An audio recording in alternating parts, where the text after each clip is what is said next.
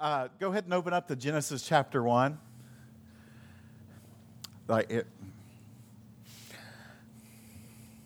Lord's just here today. I'm just like, He's really, really here. We started this 2 weeks ago. I felt led to preach through Noah, which I've rattled off bits and pieces, but I actually felt the necessity to just actually walk through Genesis 6, 7, and 8. And I'm not in any hurry. I don't feel like I have to cover a certain amount of ground in a certain amount of time. And so 2 weeks ago, we kind of gave just a synopsis of what the story of Noah entails. And the Lord, He's looking for men and women that walk with Him. I mean, that's why He picked Noah. Noah lived in a wicked generation, but it said Noah walked with God. He was blameless and he was righteous and blameless. And so in a lesser covenant, without the Holy Spirit living inside of him, Noah was a man without sin. And because he was a man without sin, the Lord picked him. And then the Lord used him and his family to really repopulate the planet, if you will. And then the Lord, He's looking for people. This was the other thing. He's looking for people or companies of people that build arks, if you will, places that will host God's presence. And we'll probably touch on a lot of that over the next few weeks. We took a break last week because I had a word I thought was from the Lord, and then because it was a holiday and many were traveling, and I thought that this was important enough that I really just didn't want you all to miss. And so, lucky you. But Jesus referenced the days of Noah. In Matthew 24, Jesus said this. He said, for the coming of the Son of Man will be just like the days of Noah. And Jesus is saying that the coming of Him, the second coming of Jesus, or even just the manifestation or the manifest presence of Him Himself will be like in the days of Noah. And so it was like, well, what was going on in the days of Noah? Further on in Matthew 24, it says that they were eating and drinking and giving themselves in marriage. But really what that means is that they were living like there was nothing going on. They were living like that all bets are off, or they were living like anything goes, okay? And so the days of Noah, people were into all sorts of things. The days of Noah, people were living in sin. The days of Noah, there was all kinds of perversion on the earth. And the Lord, during that time, decided that this is not my original intention, okay? The Lord's intention is for us to walk in covenantal relationship with Him, walking in the blessings of the Lord, walking in purity, walking in power, walking really in a restored Eden type state where we walk with the Lord in the cool of the day. That was God's original intention. And He placed man in the garden, Genesis 1, in particular Genesis 1:28, where He said He made man in His own image, and He expected man to rule over the earth, over the animals, over the fish of the sea, and to have dominion and authority on the earth, and to increase the boundaries, to be fruitful and multiply. That was God's original plan for man, to look like God on the earth and to steward the earth on the Lord's behalf. That was His original intention. And so by 5 chapters later, it gets messed up. 5 chapters later, there's all of this going on, and this is where we pick the story up. And I just want to read this. I'm going to skip forward in Genesis 1. I read the entire chapter 2 weeks ago. I'm going to start on verse 17, 1:17. It says, "Behold, I, even I," this is the Lord talking, "am bringing flood water upon the earth to destroy all flesh, in which is the breath of life. From under heaven, everything that is on the earth shall perish, but I will establish my covenant with you. And you shall enter the ark, you and your sons and your wife and your sons' wives with you, and of every living thing of all flesh. You shall bring 2 of every kind into the ark to keep them alive with you. They shall be male and female. Of the birds after their kind, and of the animals after their kind, of every creeping thing of the ground after its kind. 2 of every kind will come with you to keep them alive. As for you, verse 21, as for you, take for yourself some of all the food which is edible, and gather it to yourself, and it shall be food for you and for them. Thus Noah did according to all that God had commanded him. So he did. Amen.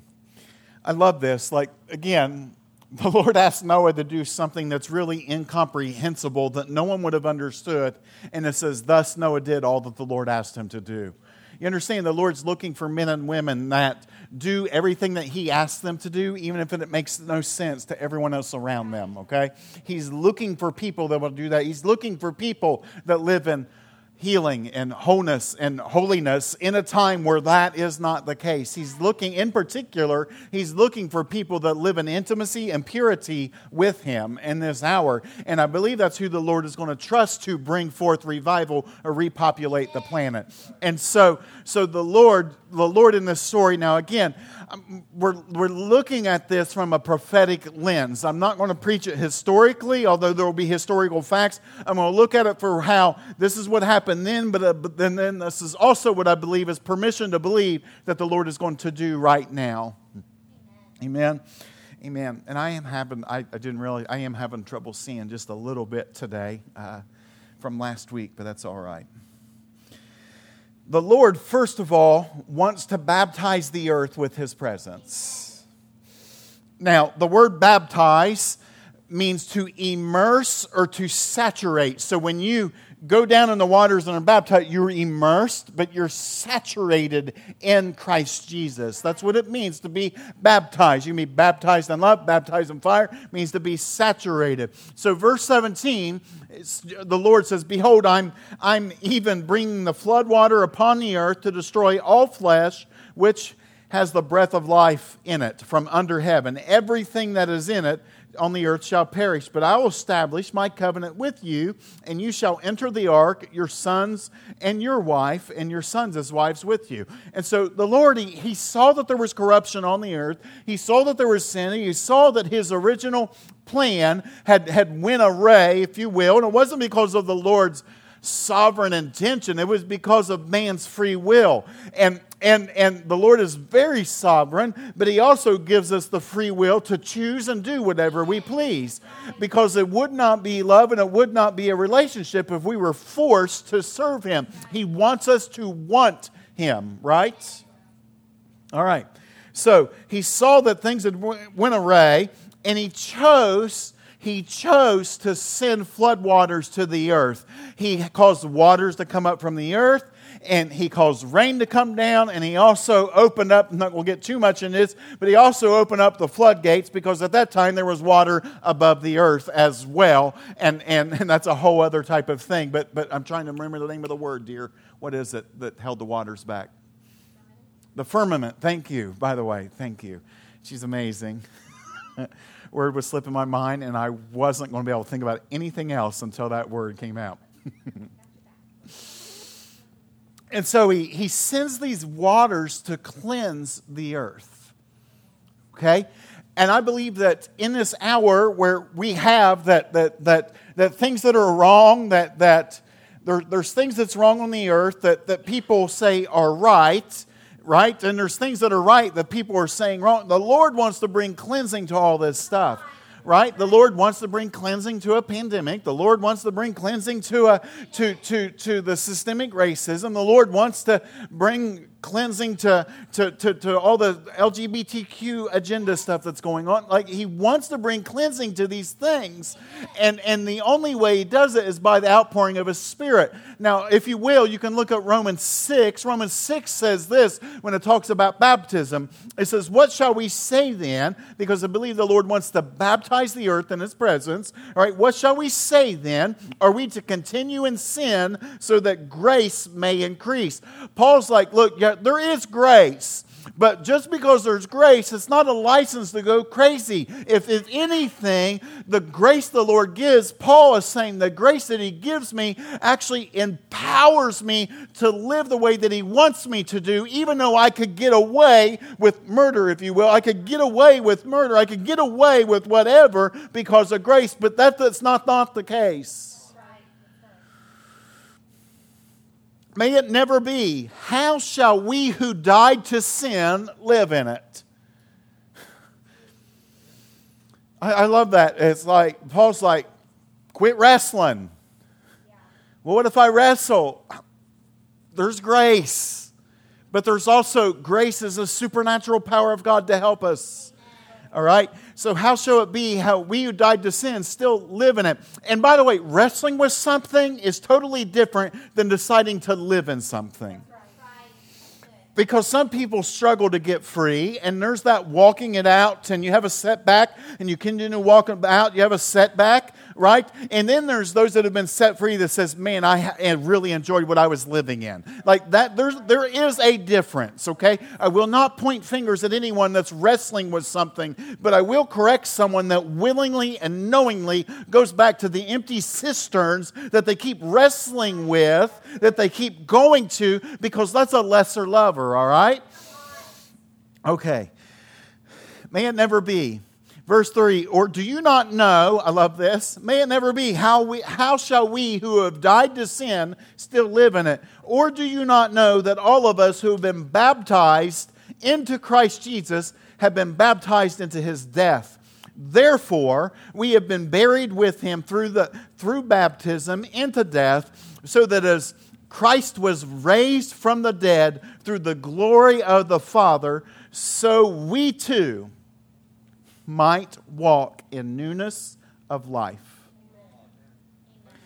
So, his death was our death. Like if you pump, you're baptized. His death was our death, but his resurrection is our resurrection. Him walking on the road to Emmaus and ascending to heaven. Him walking and living and breathing is our newness of life.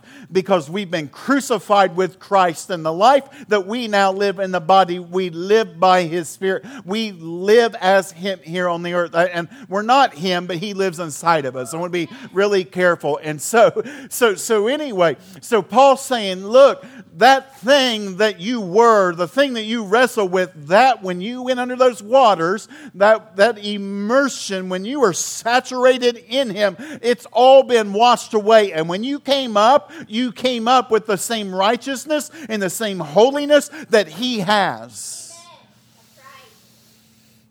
Now, I love this.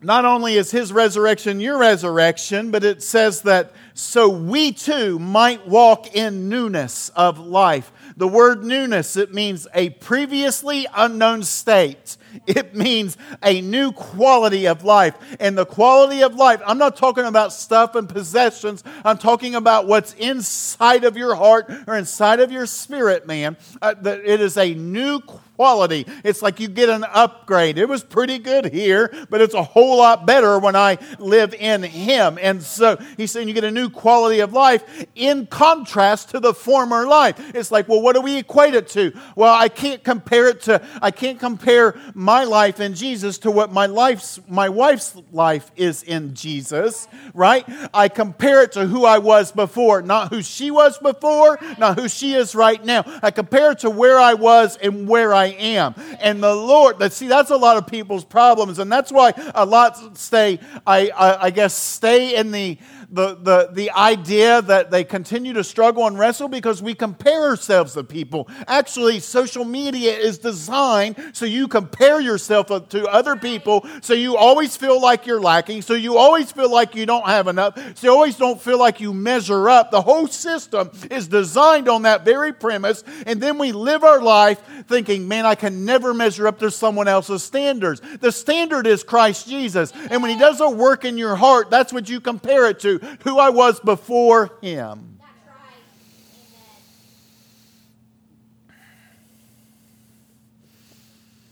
Amen. Newness of life.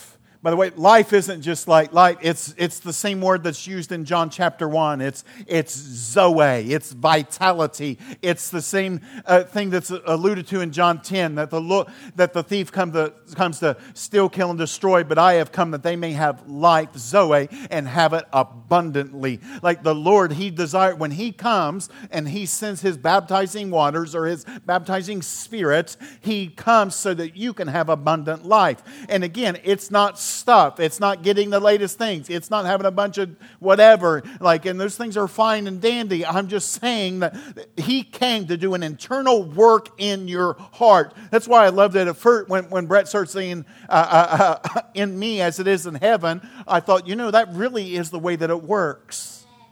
Because He does an internal work on my heart, and therefore I'm able to express what He's done in my heart here on the earth, and it brokers forth transformation. The thing is, we try to look around at what's wrong and bring forth transformation to what's wrong, rather than allowing the Lord to do a work in our hearts and bring forth transformation from that point of view or that position.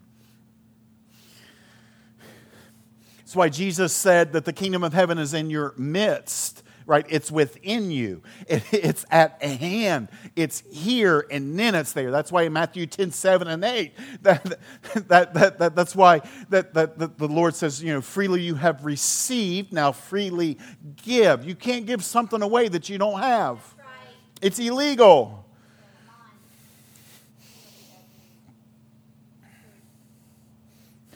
Bob took my car keys and handed them to a perfect stranger and said, here you go.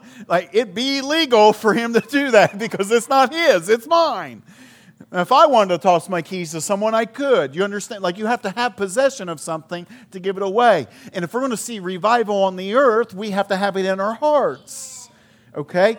And so He comes, the Lord, what I believe what the Lord's doing is He wants to pour Himself out in individuals and individual companies of people, and then we'll start to see the move of God here on the earth. But it's well, how in the world can that happen? We have a good crowd today. We have a good crowd today, but it's we're still a small group of people. How can the Lord use us? Well, historically, the Lord has always used small groups of people to bring forth transformation to the world. Jesus had 12 knuckleheads walking around with Him, right, for 3 years. And one of them went off the deep end. And they changed the world. Right? Noah enters the ark with 8 people. Right. They used 8, in my mind, if I'm all right, I'm going to repopulate, we're starting fresh. I've been all right, we're going to start with more than 8 people. we're going to start with a handfuls of people in all these towns. And that way, we have a dozen here, a dozen here, a dozen here, and a dozen here. That way we stand a better chance of interconnecting everything, right? And the Lord says, nope, just need 8. That's all we need. We took 8 people that were living in covenant with the Lord, walking with the Lord. And really it was one man walking with the Lord. But one man walking with the Lord can influence an entire family. And so you may not feel and I don't know who this is for, and that's why I'm closing my eyes, but I'm just saying this. You may feel that you're walking closer to the Lord than your spouse or your loved one or your significant other, and all it takes is one person deciding to do that, because eventually that other partner is going to catch up. Amen. That's right. I'm living proof of that. Living proof of that. I don't know where that came from, but I think that was from the Lord. So 8 people entered the ark. And by the way, I Googled this morning. There's 7.8 billion people on the planet today. I think they did a pretty good job of being fruitful and multiplying. I'm not trying to be crude. I'm just saying that it just takes a couple of people.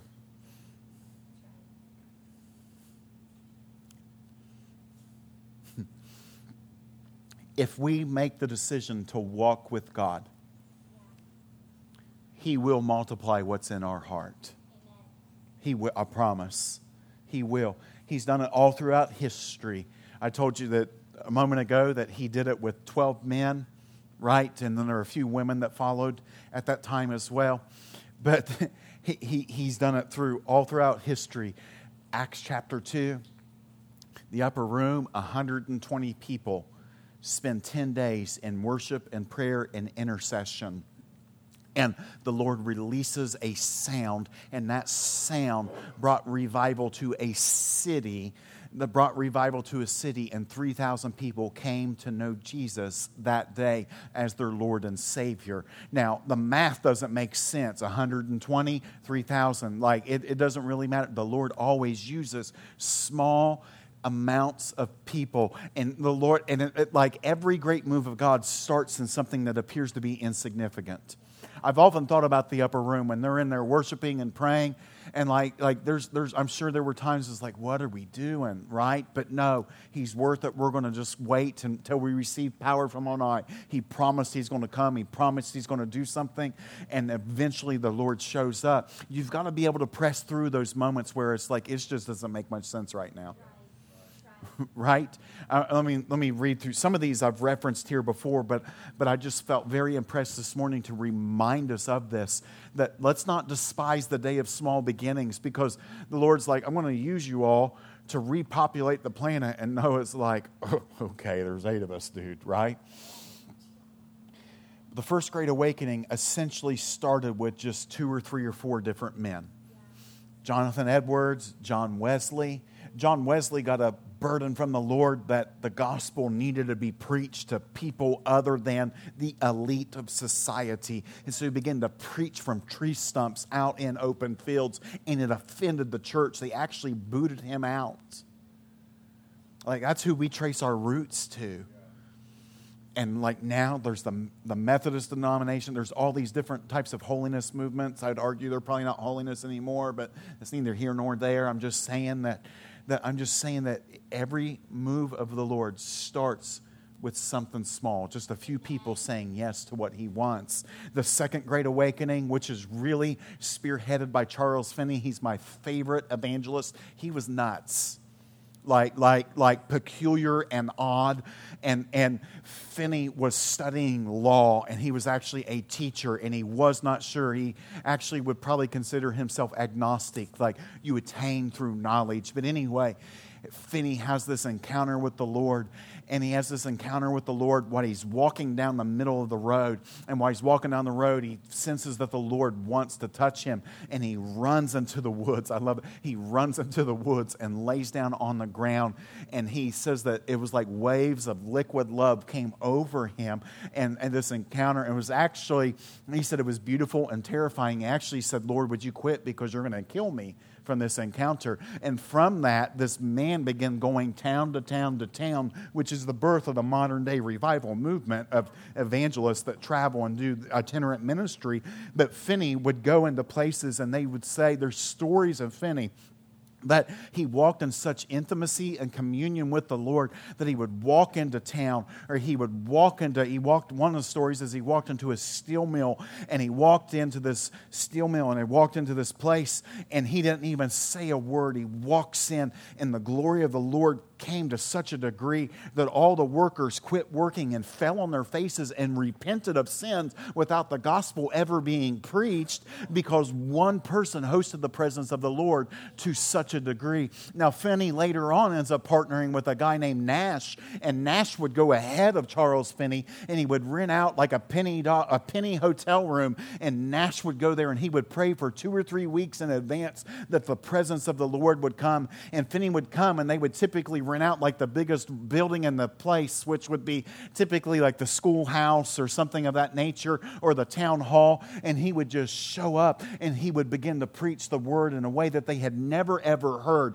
Because up until that time, I don't know why I'm talking about Charles Finney so much, I just love the guy. Up until that time, preaching was typically this, that they would write out the sermons, and they would, like Jonathan Edwards, when Edwards would preach, would read the message like this, okay? And Finney takes it and just stands in front and just starts waiting until the Lord speaks, and he begins to speak something different. And it brought revival to the entire nation. And I'm saying all it takes is just someone saying yes. Then there's the Hebrides revival. Duncan Campbell, this revival was in the islands off of Scotland, right? And the Hebrides revival, there's a pastor named Duncan Campbell. There was 2 women, and there was 2 old women, and there was a blacksmith. And the Lord moved in a prayer meeting with these 4 people, and it was a blacksmith. I love this. They don't even know his name. They don't even know this name. And the revival comes in a prayer meeting that transformed an entire island system when this blacksmith stood up to pray. I'm going to read the prayer. I've read it before, but I just think it's significant. I'm looking at it I'm thinking, I feel like I pray bold, but I don't think I've ever prayed this way. But they're in this prayer meeting, and he says, "Oh God, you made a promise to pour water on the dry ground, and Lord, it's not happening. Lord, I don't know how the others here stand in your presence.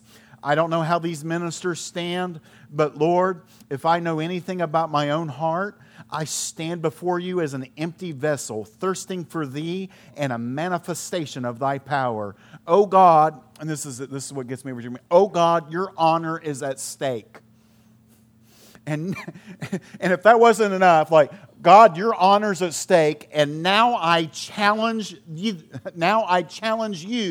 to fulfill your covenant engagement and do what you promised to do. They were praying 2 Chronicles 7:14 that if my people who are called by my name humble themselves and turn from their wicked ways, then I'll hear from heaven and then I will heal their land. They were praying this verse over and over and over, and the Lord swept through the streets that they actually end up closing down the bars, and they end up closing down close down the bars. They turn all these places into churches, and they're really, I can't remember the statistics, but it was 80% of the islands got saved. Wow.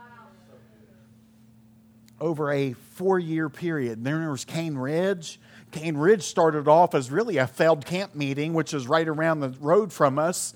We're going to have a camp meeting. No one shows up, right? And so they just continue to worship and pray. And during a communion service, I'm really paraphrasing here, a communion service, someone stood up and said, "The Lord God omnipotent reign in their hearts and to submit to them." He's saying, "Lord, would you just reign in people's hearts?" And it was woof. And then over 25,000 people come to this thing in the middle of nowhere. And there's testimonies and stories of kids Baylor's age or Michaela's age sitting on daddy's shoulders preaching the gospel. That thing got so big. They didn't have stages. They didn't have platforms. They had tree stumps. And you know who your preacher was that day? If you were close enough to hear someone standing on a stump, that's who was your preacher that day. So they'd have 25, 30 preachers all going at once. 25,000 people in this field. The Lord moved, right? It actually brought forth transformation to the nation. The Welsh revival, Evan Roberts heard this. Again, these are all small meetings. The Welsh revival, Evan Roberts was in a prayer meeting with less than a dozen people. And as he's praying, the Welsh revival really touched the globe. The Welsh revival, it really touched the American holiness movement in the early 1900s, and it also touched the Azusa Street, which would be the charismatic movement. It touched all of that from Wales. And Evan Roberts, with less than a dozen people, is in there, and Evan Roberts heard a man say, "Bend me, God, bend me." And then Roberts later writes, he said, "I felt a living power pervading in my bosom." The language is funny, but I felt a pervading power pervading my bosom. It took my breath away, and my legs trembled exceedingly. The living power became stronger and stronger as each one prayed until I felt the Lord would tear me apart. My whole bosom was a turmoil, and if I had not prayed, it would have burst. I fell on my knees with my arms over the seat in front of me. My face was bathed in perspiration, and tears flowed in streams. I cried out, "Bend me, bend me." It was God's commending love which, listen to this, it was God's commending love which bent me.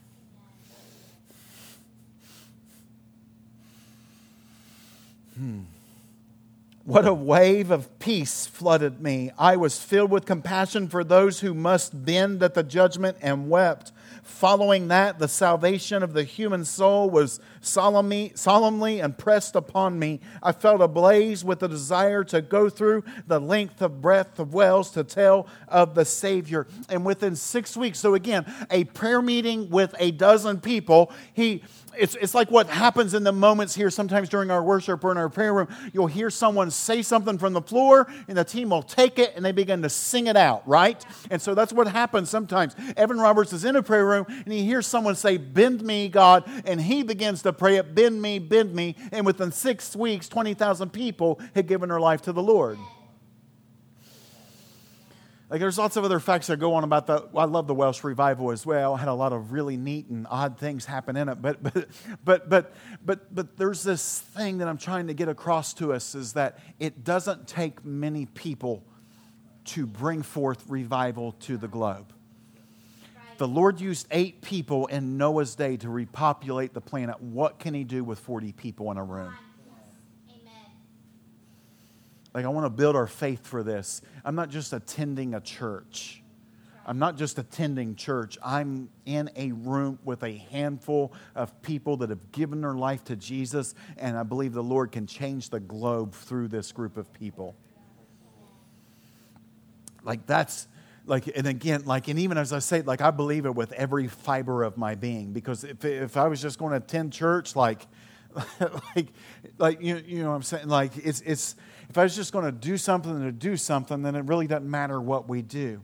But if everything we do really, really matters, then every time we step foot in this place, we have the ability to see God do something very significant.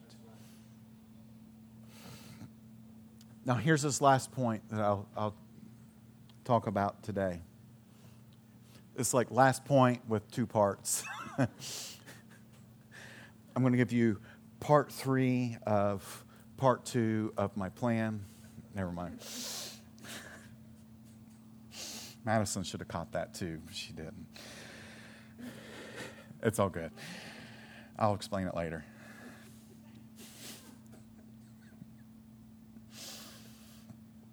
So verse 21 in Genesis chapter 6, it says this: Take for yourself some of all food which is edible, and gather it to yourself. And it shall be food for you and for them. Now, the Lord's saying, gather food, because it's going to take care of the 8 of you, and it's going to take care of all the animals that's on the ark. All right, so, but the Lord says, gather that. What we're doing here and what we're hoping to do in our day-to-day lives is learn how to steward God's presence by gathering, quote-unquote, food, which is more of His presence. All right? We steward God's presence by honoring God's presence. We steward God's presence by hosting God's presence, however you want to say it. But when He says, as for yourself, take some food. The word food, it means nourishment. It means anything that brings vitality to your body, to your soul. And so it's a loaded word what the Lord's telling him, because I think what the Lord's saying is, take food, but take more than food. I'll say it again. The Lord says, take food, but take more than food. Because like we understand Matthew 4:4, man doesn't live by bread alone, but every word that comes from the mouth of the Father. That's the same thing as Deuteronomy 4:4. Like the word of the Lord is what brings nourishment to us. And there's the Rhema word, which is a spoken word, and there's the Logos word, which is the written word. Like, we need to take that and bring nourishment to ourselves. But that nourishment is not just for us, it's for those around us. Right? He says gather, which means to take, to collect. It means also, I love this, the Lord says gather food, which means form a rear guard. It's the exact same word that's used in Isaiah 58:8, which we quoted, I think, a week or two ago, which is that the glory of the Lord will be your rear guard. It's the exact same word. The Lord says, go gather, form a rear guard.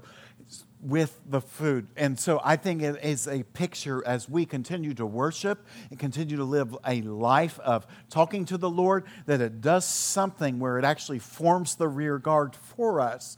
And I'm telling you, like I don't just come here for me. I come here for the people I encounter on a day-to-day basis, right? Like this, it would be the most selfish thing in the world that if we never ever shared what the Lord has done in our hearts.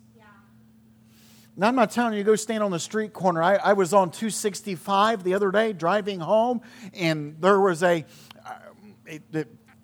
took everything out of me not to pull over and get out. But over one of the overpasses, someone painted this great big sign that says, "Turn or burn." And I get what they're saying, but that's not whatever. And he was standing up there with a microphone, or megaphone, not microphone. Cars going 65, 70, 80 miles an hour underneath that thing, right? not this guy. I've gotten free of driving slow, but not that free.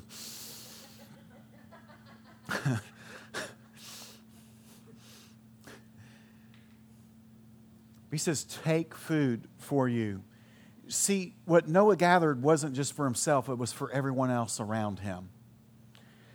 What the Lord's doing in your heart isn't just for yourself. It is for you, but it's for more than you. It's for your families. It's for your coworkers. It's for the cashiers at the grocery store. It's for the bank tellers. Like what the Lord does in you is for you and those around you. That's why we've quoted this a lot too. That's why Jesus, after he was baptized, right? I mean, he was born with the Spirit living inside of him. Right? That's why he was filled with the Spirit. That's why Mary's womb leapt. But that's why Jesus, after he was baptized in the water by John the Baptist and the Spirit came and landed on him, he said, the Spirit of the Lord is upon me. It was already in him, then it was on him. We need it in and on, because in is for us and on is for the world. And I'm telling you, it is time for us to live this stuff out. It is time for us to live out the gospel. I'm going to tell you, and I don't tell you this too much, I'm just trying to preach from my own experience, but even yesterday when I was working, you can't see my face, right? One, you can't see my mouth anyway because of the mustache, but wearing a face mask over your face, you really can't see if people's smiling or not. And a woman, I kid you not, walked by me as I was working and said, "Why are you always happy?" And I was like, "What?" She says, "You have happy eyes." And she hadn't seen crazy eyes at church, but she, But she said, "You have happy eyes." I was like, well, I'm already down this road. It doesn't matter. I'm just going to tell her. I said, some days I don't have so happy eyes, but today I have them because everything I'm doing today, I'm treating it like it's worship for Jesus. And I was like, what's not to be happy about with that? She starts tearing up. She says, "I love Jesus too." So it's just this little thing, but I'm telling you, what the Lord does in you is for everyone else around you. And so, what God does in your heart could bring nourishment for someone else around you. And I just think it's of the utmost importance. And that's why we should gather as much of Him as we possibly can. I won't belabor this one, but it's Noah brought 2 by 2 of the animals. And I believe that this is a picture. Now, bear with me for a minute, but Noah brought 2 by 2 of all the animals. I don't know how it's possible other than the Lord did it. Okay? I believe it happened, so the Lord had to have done it.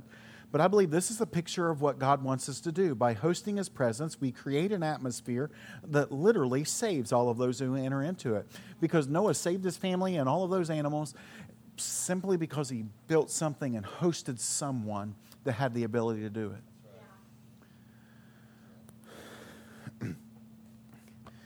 And I'm just going to tell you this.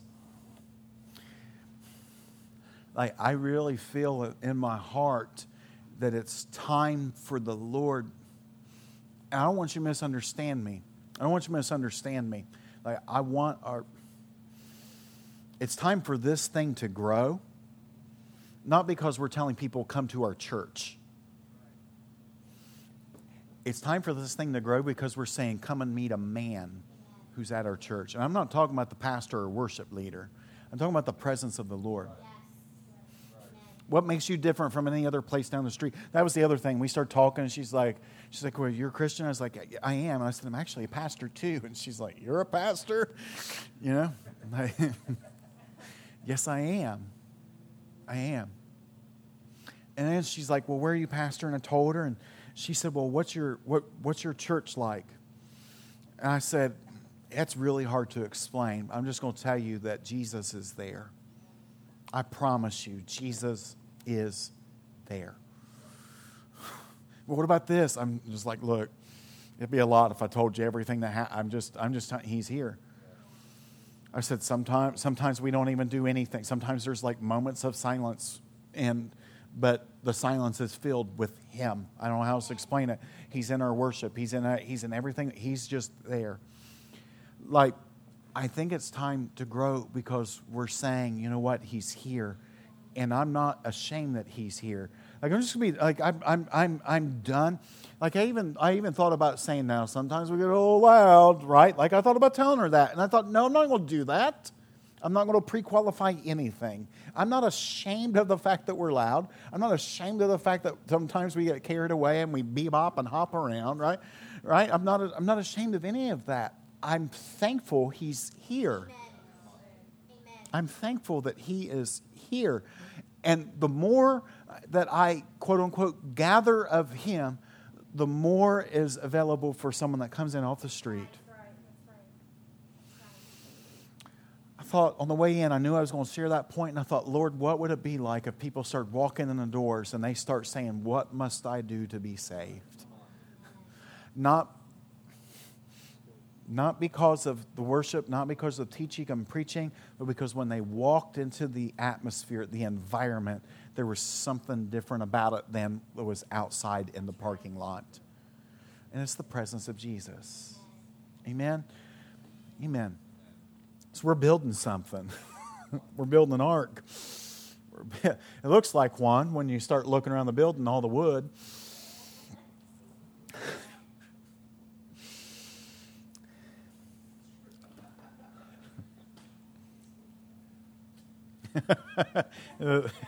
It leaks too. I bet Noah's Ark didn't leak. That's it. That's it. I just want us to be aware, man. I'm done. I don't know what else to say. We're going to pray, but I just want us to be very aware of, let's not despise the day of small beginnings. Okay, the Lord uses seemingly insignificant people. I'll tell you what, like right now, there is a move of God going on around the nation. A man by the name of Sean Foyt.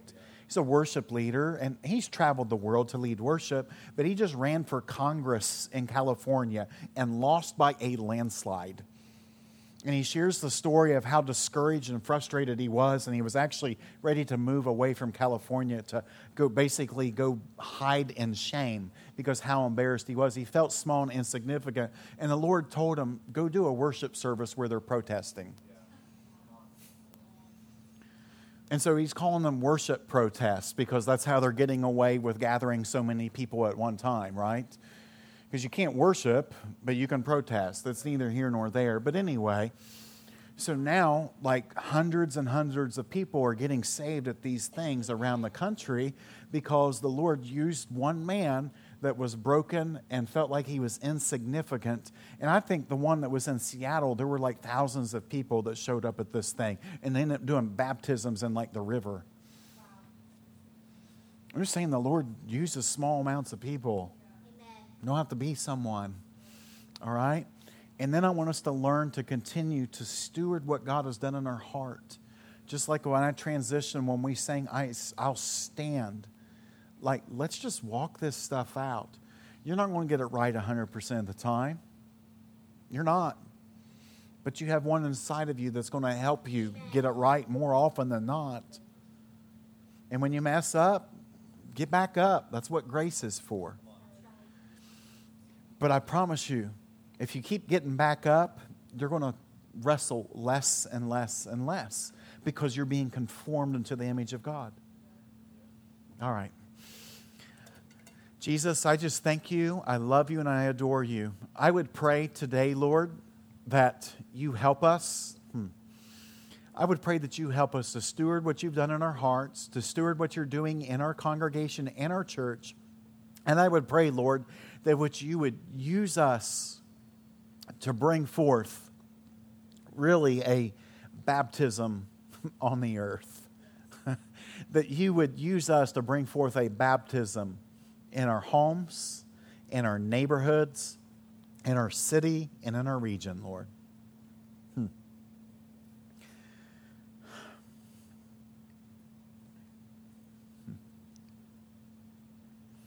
I would pray that no level of obedience that you ask us to